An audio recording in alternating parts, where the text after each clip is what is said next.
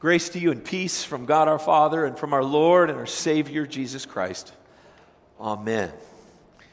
I can't tell you how nice it is to see faces in front of me. One of the most difficult things, and maybe Dr. Heidi can attest to this, is leading worship when the sanctuary is for the most part empty. We have our 4 members of our quartet have doing a fantastic job, and Hector and Danny and Dr. Heidi and Alex and a few of us, but it's so nice to see your eyes and your faces and to be able to gather together today. I never quite got the hang, maybe one day I will, but of looking at the right camera at the right time for the right amount, and it's just very, very difficult for me. I was somewhat self-conscious about it, and not really very self-conscious about anything. That was kind of bizarre to have those feelings. But it is what it is, right? It is what it is. We get to gather together today. Some online and many of us in person, to begin new rhythms, to think about what the church will look like in the days and weeks and months ahead, to think about what it is to crawl today, to figure out how things are going to work and what it's going to look like, and simple pieces of life that we take for granted months ago that now we have to think through. And as we begin crawling, then like any good developing child will begin to walk, and then from there to run. Eventually we'll have donuts and coffee, as I said in that little video, and I shot the video so everyone would get the same message, and in my penchant for overreaching and overspeaking, I just wanted to make sure that everybody got the same message. It's appropriate that we start back to Insight Indoor Worship during Lent. We think about what we add into our Lenten discipline and what we maybe take away from our lives. And one of those things that's going to be interesting that will come out of our lives is that idea of normal. If you were to ask me what I was giving up for Lent this year, I would say I'm giving up normal for Lent. Because right now I have no idea what normal looks like, feels like, sounds like, or what to think about it. But I do know one thing. I do know that the message remains the same. Repent, for the kingdom of God is near. The words of Jesus from our text in Mark chapter 1. The message is always the same. Repent, for the kingdom of God is near. Jesus went in that Gospel of Mark. Go, go, go. Here and there and everywhere. He's not wasting time with all sorts of stuff. He's getting right to the work of being the Messiah. And his message, oh, that mine were as short as his was that day. Repent, for the kingdom of God is at hand. Preaching's kind of fun. Preaching is also one of the most challenging parts of being a pastor. Because, as my friend Mark says, he said, your message is always the same. And I said, well, no, it's not. He said, it's different every week. Just ask me, I'll tell you. He goes, no. He says, basically always the same. And before I was offended and insulted, it's one of my dearest friends, one of my best encouragers. He said, no, in every message all you guys preach, you always get to Jesus. You always find your way to the good news. He then says, I would really like to preach for you one Sunday. And I said, well, preaching one Sunday is easy. Anybody can preach one Sunday. It's not hard to preach one Sunday and have a good sermon once. But it's hard to preach the same message of Jesus Christ 45 to 50 weeks a year and write dozens and dozens of messages, knowing that the message of Jesus is at the core of every single one of those. He lets me come home early on Saturday nights when we go with our wives for dinner. He gets it. He understands. The message stays the same, but the context in which we hear it, the context of our lives, the context of what's going on behind the eyes, in the brains, in the minds, in the relational pieces of our lives, that continues to change, while the message of Jesus remains the same. In our text today, we're reminded of what is the core issue, of what is the real piece, of what is the center of what Jesus came to be and do. The focus is on Jesus, The focus isn't on John the Baptist or the disciples or what's going on in the world. The focus is on Jesus. I can tell you all sorts of stories. I can do all sorts of cute things. We can play all sorts of mind-blowing hymns and music. But at the end of the day, all of those serve for you to be able to focus and see Jesus. That day must have been something else at the shore of the Jordan River. Everyone's doing their thing, going down and being baptized. They're hanging out. They're doing community. John the Baptist is preaching with his hair on fire. Repent, for the kingdom of God is near. And all of a sudden, this preacher from Nazareth comes out of the crowd. Matthew and Luke and John record for us a little bit more interaction than Mark. But in Mark's gospel, Jesus is baptized. The Spirit descends like a dove, and a voice comes from heaven. This is my Son, whom I love. With you, Jesus, I am well pleased, the voice says. The focus isn't the baptism.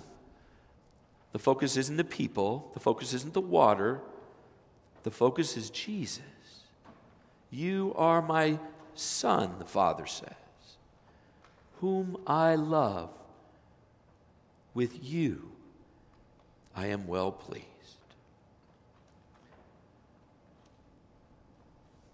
Father knew what was going to happen to his son.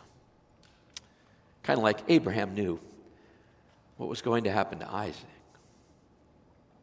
He knew that God would provide a lamb, written in Genesis. They took the longest walk. They took the most painful steps. They left the servants beside. They put the wood on the back of Isaac. He brought the fire and the knife. I wonder if the Lord Almighty, the Father in heaven, if he knew that same painful sense that Abraham knew, but also knew that God would provide, and that the mission and the focus of Jesus, through the seed of Abraham, Isaac, and Jacob, would come to be the Messiah of the world, the Savior, the Redeemer, the one who would come in and usher in the kingdom of God. The text is all about Jesus. Our church is all about Jesus. We as Christians are all about Jesus. And Lent 2021 provides us an opportunity to have that focus, a moment, a set of weeks, a series of messages, a set of scripture readings that allows us to nod and lean in and see Jesus, the Son of God, to see Jesus, the Messiah, to see Jesus, the one who's come to ransom, to be the ransom for our lives, Jesus with the mission to redeem us, Jesus as the focus. And maintaining focus has been a challenge, I'm telling you. Maintaining focus has been a challenge. We thought we'd have 15 days to stop the spread. Somehow that morphed into almost a year. We live in a time when screens scream for our attention. When every time the phone is agitated, when every time it vibrates or rings, there's a little bit of chemical reaction in our brain that says, someone needs you now.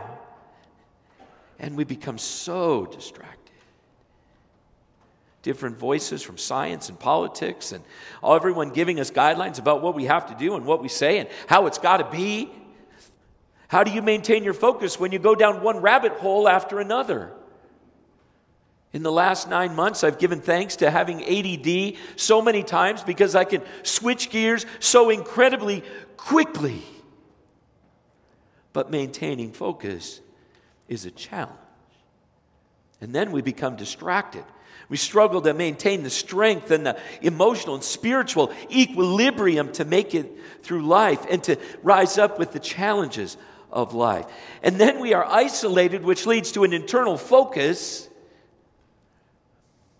and a sense of loneliness for some. And quarantine leads us to a fearful outlook. And the focus can blur from faith to fear.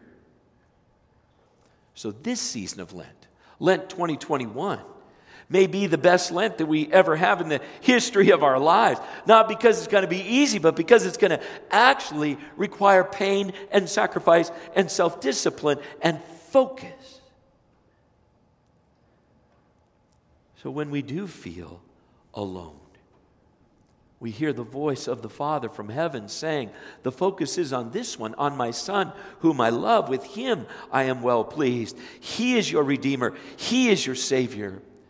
When we hear the voices inside of us say, you're isolated and you're all alone and no one cares, we hear that voice from heaven, from Mark's gospel again say, no, you're not alone. This one whom I love, with whom I am well pleased, this Jesus, my Son, he is with you and he loves you. And as surely as my favor rests on my Son, dear child, so too my favor rests on you. And when we're weary, the energy and the power and the strength of God comes to bear from the cross of Christ. When the Son of God, the son of Isaac, was nailed to that cross and the sacrifice was complete in the words, "It is finished." Jesus sealed the covenant and the promise to be our God and we his people. He sealed the promise that all nations would be blessed on earth through the Messiah, the son of Isaac. And we are drawn into a story of hope and healing and restoration with a focus on Jesus. I think Mark's right. Mark the gospel writer, obviously, but Mark my friend. Every message finds its way to Jesus. Every message finds its way to the cross. We experience those times of temptation. Jesus takes us back to the cross. When we have those moments of guilt, he takes us back to the cross. When we have those moments where we just want to run and hide, he takes us back to the cross. And Jesus, in our own text, having been tempted and having gone through a time of great upheaval, he's 40 days closer to his end. He's 40 days closer to the cross. More focused, more ready, more prepared to offer his hands, his feet, his side, his life for you and for me. Repent, for the kingdom of God is at hand. You can take that sermon home with you today, because the kingdom of God is grander than what we see and hear day by day and bit by bit. Mark reminds us this morning that the kingdom of God is beyond economic systems and political systems and social order and everything mankind has ever spun on for millennia. And the theme of Jesus' ministry is our theme here as well, and as a congregation his theme. Repent and believe. We live the good news, we hear the good news, we share the good news. And the kingdom is blessed, and the kingdom grows. And there's a clarity and a focus on Jesus. It's refreshing. It's easy to preach. It's fun to preach. Maybe the greatest joy in life is proclaiming the kingdom of God. And being reminded that the same God who showed mercy to Abraham shows mercy to us. And the constancy and the consistency of the message of Jesus and the staying power of the good news